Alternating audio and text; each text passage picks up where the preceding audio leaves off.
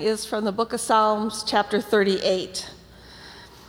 David writes this: Lord, do not rebuke me in your anger or discipline me in your wrath. Your arrows have pierced me and your hand has come down on me. Because of your wrath, there is no health in my body. There's no soundness in my bones because of my sin. My guilt has overwhelmed me like a burden too heavy to bear. My wounds fester and are loathsome because of my sinful folly. I am bowed down and brought very low. All day long I go about mourning. My back is filled with searing pain. There is no health in my body. I am feeble and utterly crushed. I groan in anguish of heart.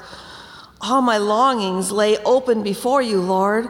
My sighing is not hidden from you. My heart pounds, my strength fails me, even the light has gone from my eyes. My friends and companions avoid me because of my wounds. My neighbors stay far away.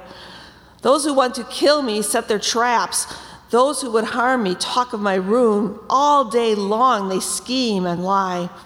I'm like the deaf who cannot hear, like the mute who cannot speak. I have become like one who does not hear, whose mouth can offer no reply. Lord, I wait for you. You will answer, Lord my God. For I said, do not let them gloat or exalt themselves over me when my feet slip. For I am about to fall, and my pain is ever with me. I confess my iniquity. I am troubled by my sin. Many have become my enemies without cause. Those who hate me without reason are numerous. Those who repay my good with evil lodge accusations against me, though I seek only to do what is good. Lord, do not forsake me. Do not be far from me, my God. Come quickly and help me, my Lord and my Savior.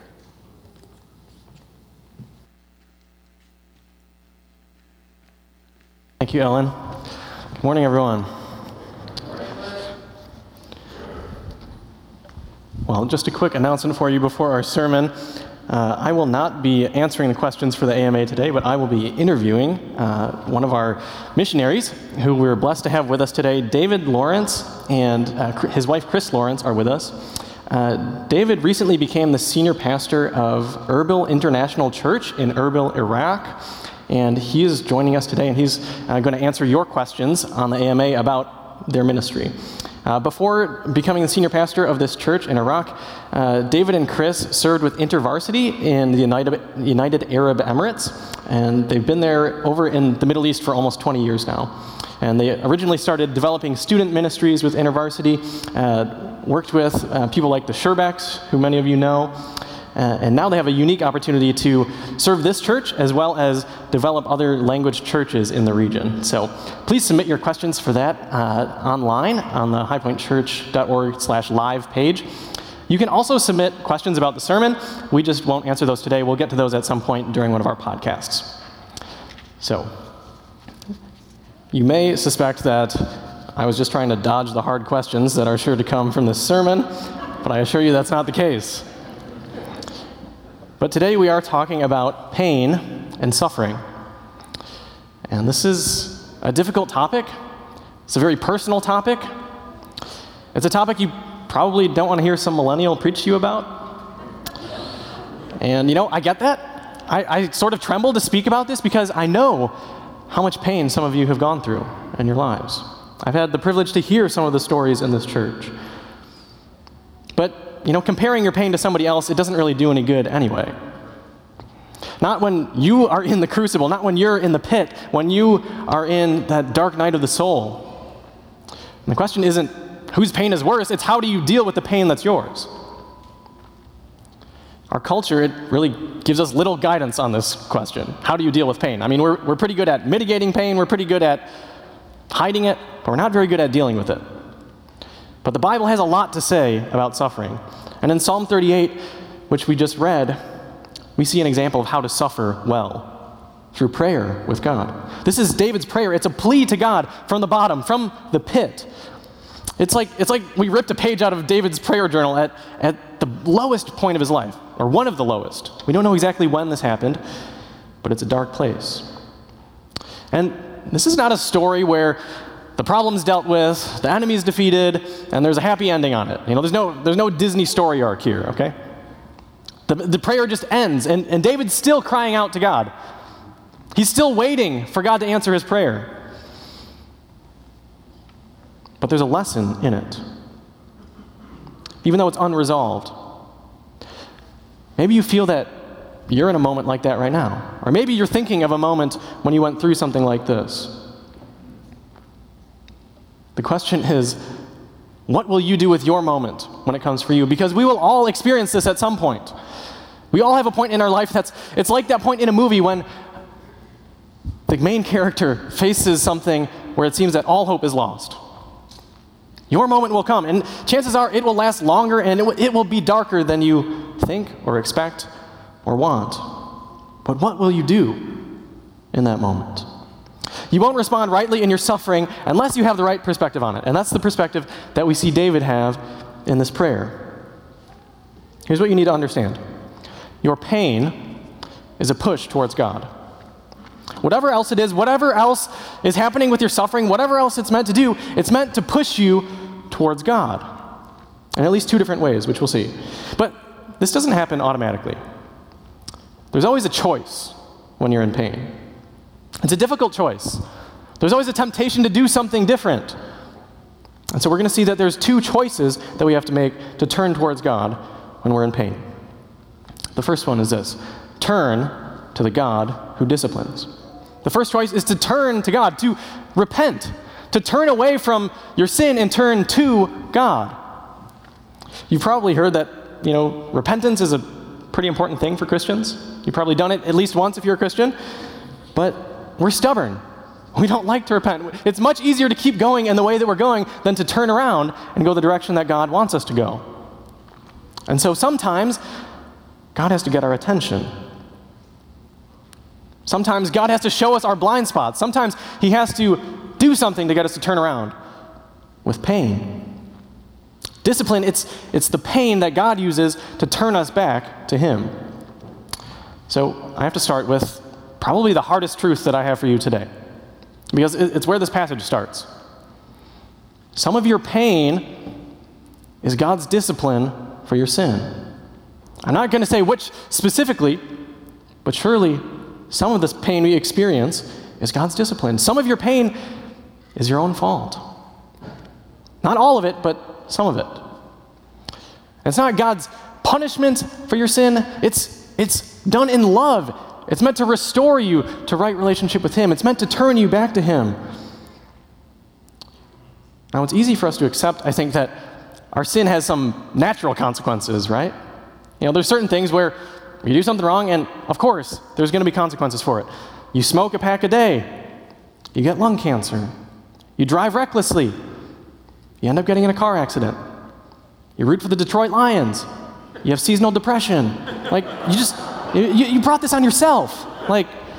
There's certain things that you just know there's going to be consequences. I think what's harder to accept, though, is that some things don't have that natural consequence, and yet God brings pain on us. It's hard to accept that the pain in your life comes from the hand of God. It's not just some impersonal cause and effect that happens. Somehow there's a personal God behind your pain. But David knows that's true. He knows exactly where his pain is coming from in this passage. He says, "Lord, do not rebuke me in your anger or discipline me in your wrath. Your arrows have pierced me, and your hand has come down on me." God doesn't just allow the natural consequences of sin. He ordains suffering in our lives to get our attention and to turn us away from sin. This pain is meant to push us towards God in repentance.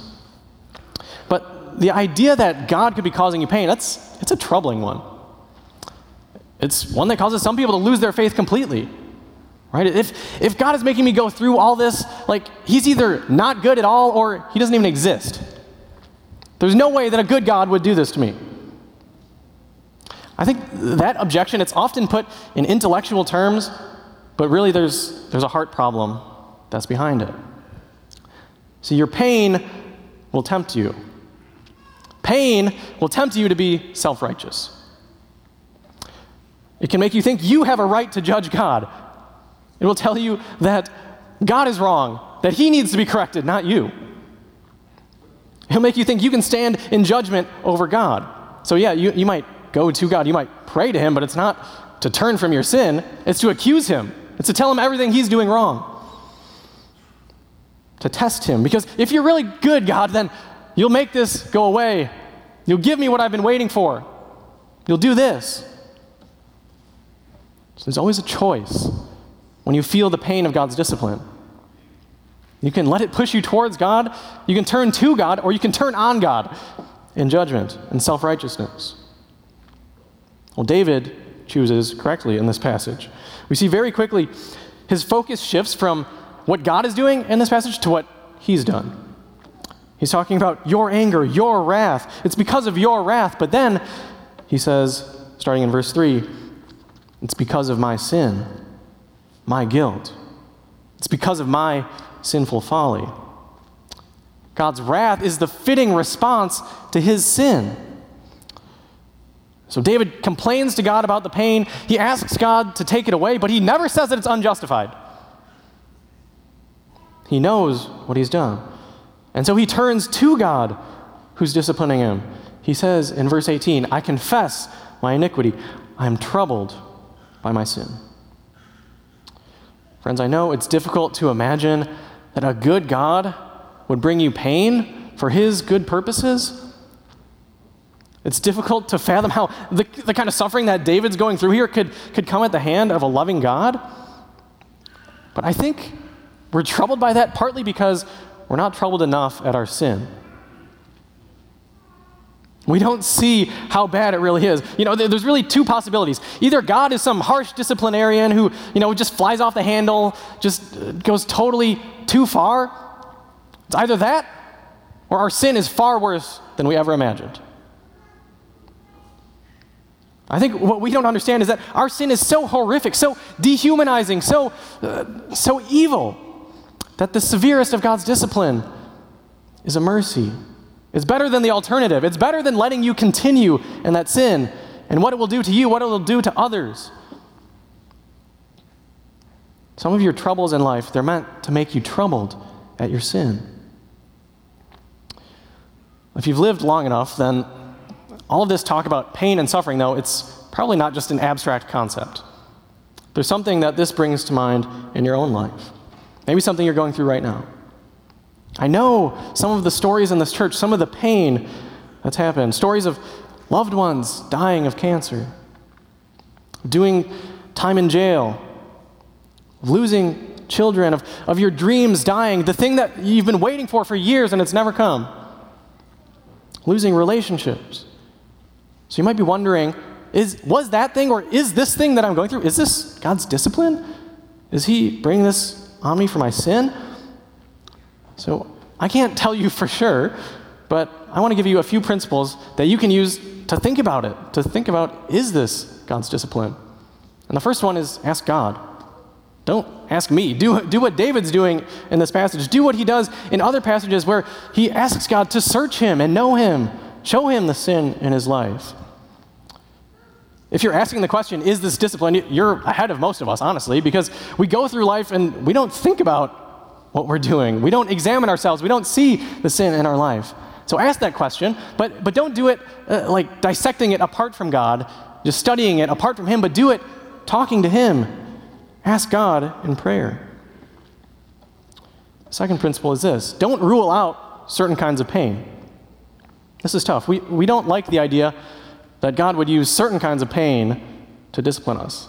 I mean, maybe spiritual pain, that conviction, the avenging conscience that Nick talked about a couple weeks ago. Yeah, we can buy that. Like, God would bring that kind of pain on you, but physical pain? Would God use an illness to convict you? Don't rule it out too quickly. We're quick to attribute conviction to God, but with other types of pain, we're good naturalists, right? We just look for all the reasons, all the worldly reasons that it would have happened. Yet it seems to me that David is suffering physical as well as spiritual pain here. He says there's no health in his body. His wounds fester. He's feeble. His back is filled with searing pain.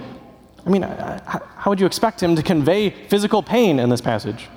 He's not going to say, oh Lord, I have a herniated disc because of your wrath. Like, I have kidney stones because of my sin. No, he says, my back is filled with searing pain. And we have other examples in Scripture, scary examples, honestly, where God uses all kinds of pain to discipline us. Read 1 Corinthians 11, where Paul says that the Corinthian church was mishandling the Lord's Supper. They were making a mockery of it. And so he says, that is why many of you are weak and ill, and some have died. And read 2 Samuel 12, where David, his sin is so great that God takes his son from him. And read Hebrews 12, where we see that God even uses the suffering of persecution by unbelievers as discipline on his children. Don't rule it out. But as soon as I say that, I need to give you another principle. Don't give simplistic explanations for pain. The Bible says a lot about suffering, and if you take only those verses I just mentioned, if you just take one and let that inform everything you think about pain and suffering, then you will get it wrong, and you will do damage to others and to yourself. See, we do damage when we jump to the conclusion that it's discipline for somebody else, especially. Don't give simplistic explanations for that. That's what Job's friends did, right? Job, he lost everything. He lost his children. He lost his wealth. He was sick. And what do his friends say? They come and say, Job, it's obvious what the problem is here. You have some unconfessed sin in your life. God wouldn't be doing this for no reason. Just confess all the sin that you have, and then God will make it stop. Right? Well, what does God say? He says, no. Job hasn't sinned. You guys are wrong. And Job calls them miserable comforters, because that's what they are. Not good friends. And then, of course, in Jesus' day, this question came up. There was a group of Jewish people who were slaughtered by Pilate horrifically. And then there was a tower that fell on some people, just a freak accident. And people come to Jesus and they say, did those people, were they worse sinners than everyone else? And Jesus says, no, it wasn't. But you're all sinners. So we can't make a direct correlation between sin and suffering all the time. We can't just give a simplistic explanation like that. If you have a worse life, that doesn't mean you're necessarily a worse person. That's moralism. That's too simplistic. And honestly, God gives us all better than we deserve. There's not a direct correlation there. You also suffer because you've been sinned against, and because you just live in a sin-broken world where bad stuff happens. And it's not one of those reasons or the other. It can be all of them. Why did you get cancer? Why did you lose your job? What's the reason? What was God doing with that? Was it so that you could be a witness to other people in your suffering? Was it to discipline you for your sin? Was it to discipline a family member who would see this happening and end up turning back to God? It's probably not just one thing. God can be doing a billion things with your pain, and there's a billion reasons for it. And your job is not to figure out all of them. It's to figure out what you're supposed to do in your pain. Would you consider that one reason might be that you've sinned and that God is trying to discipline you and turn you back to Him? So here's one last principle. Identify your idols. See, God is probably not disciplining you because of one discrete sin that you did. A lot of times we think about sin that way, like God is tricky, like he's just up there waiting for you to break the rules. So you'd be like, you stepped on the crack, now I'm going to break your mother's back. No, he's not up there. It's like waiting for you to break some little rule. So your job is not to kind of superstitiously look about like, all right, what's the sin that I did? What did I do wrong? No, God wants to reveal the idols in our hearts. All the discrete actions of sin, they're just the filthy water that flows out of the cesspool of our hearts. And that's what he wants to get at. So identify your idols. I talked to a woman in our church who tragically lost a baby to a miscarriage. And then after that, they went through years of infertility, years of just waiting. And they had always wanted to have kids. They wanted to have them early, have lots of kids, and it's a good desire. And after years of waiting, she was just consumed by her pain and angry at God. Now, how can he do this to me? Why would he do this? Is he punishing me for something? Why do other people get the thing that I want? And I've been obedient. And this is what God gives me in return? This is how he rewards that? Why me? Well, finally, she ended up talking to a friend about it, who showed her the kind of love that God shows us. Sometimes it's tough love. See, this friend, she didn't give simplistic answers for sin, for the pain that she was going through, but neither did she let her off the hook. She didn't let her remain in her sin. She helped her to see how she was idolizing motherhood. She was idolizing the control over her life, having all of her dreams exactly how she wanted and expecting God to give her things that he had never promised to give. She saw how self-centered she'd become, how focused on her own pain she'd become. And God used that to turn her back to him. But was it discipline? Was all that suffering that she went through because of her sin? God never gave her a tidy answer to that question. That's not the question he wants you to ask. It's not, why? How did I get here? That's not the question that God wants you to ask when you're at the bottom. He wants you to ask, what do I do now? What will you do when you're at the bottom? Will you turn to God when he disciplines you, or will you turn on him in judgment against him? David shows us one more thing, one more choice that we need to do to move towards God in our suffering. It's the choice to wait on the God who saves. There are layers to David's pain here, as there always are in life. It's not just one thing. You might be rightly suffering the consequences of your sin, while at the same time suffering unjustly at the hands of others. But even that pain can be a push towards God. He doesn't just discipline us, he saves us when we wait on him. So on top of all this pain of discipline, David is feeling the pain of abandonment. The people who are supposed to be closest to him, they have left him. He says, my friends and companions avoid me because of my wounds. My neighbors stay far away. You know the worst part? It's because of his wounds that they've left him. It's not for no reason that his friends have abandoned him. It's because of everything he's suffering, because of everything he's gone through. Some of you know what that's like. People don't know what to say, so they say nothing. People don't know how to help, so they don't help at all. People don't want to be guilty by association, so they stay far away from you. People still see you through the lens of your sin long after you repented of it and turned away from it. They're still punishing you. People are far less forgiving than God. It's lonely sometimes at the bottom. There's yet another layer to David's pain as well, because now he feels defenseless. It's as if his enemies are closing in to destroy him, and his friends have all left him. His strength has left him. His friends have left him. It feels like God even has left him. Every ally is far away, but his enemies are close, and they're just hell-bent on his destruction. They set their traps. They talk of his ruin. They scheme and lie. It's their actions, their words, their thoughts. They're focused on his destruction.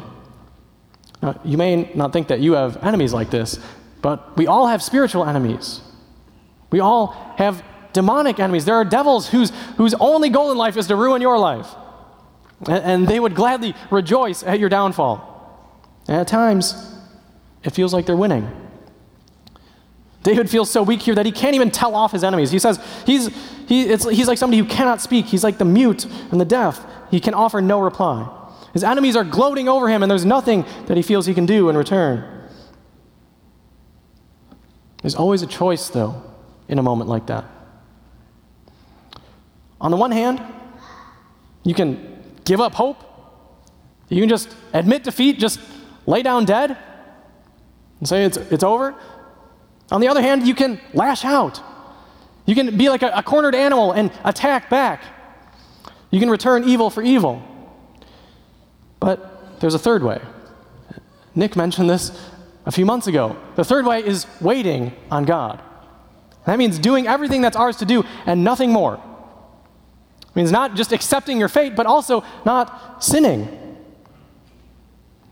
It's resisting the temptation to give up as well as the temptation to grasp at some sinful solution that God has not allowed. In David's case, it really looks like there's nothing he can do. He's doing good, and yet it's not being returned.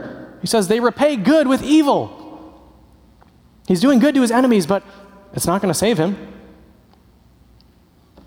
And it's that kind of injustice that will make you think that you're justified to do anything in response. But David will not do more than God has allowed.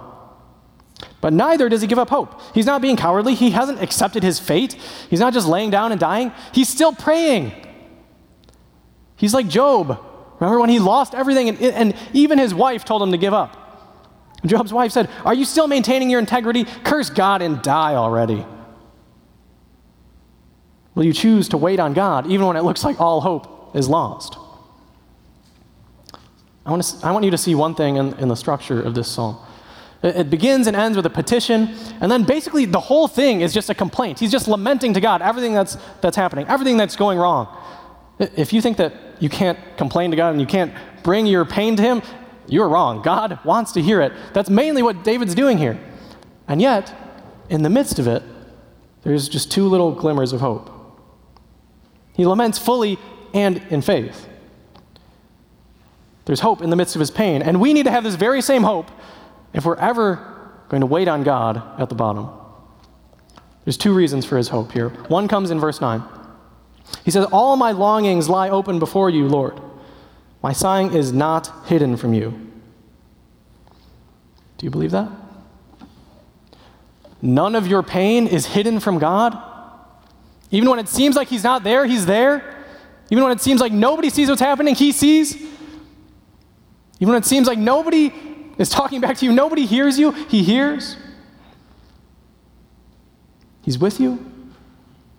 And here's the other reason for David's hope. He says, "Lord, I wait for you. You will answer, Lord my God."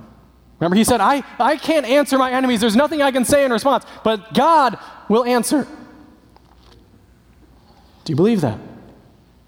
You may have no answer for your enemies, but God will answer. You may have no way to save your reputation in this life, but God will vindicate you. You may have no way out of your situation, but God will save you in the end. You may have no way to avoid your own death, but God will raise you on the last day. God may not save you the way you want. He may not save you as quickly as you want, but he does save those who wait for him. And there will come a day, even if you die and you're still waiting, there will come a day when God rights every wrong and corrects every injustice and wipes away every tear.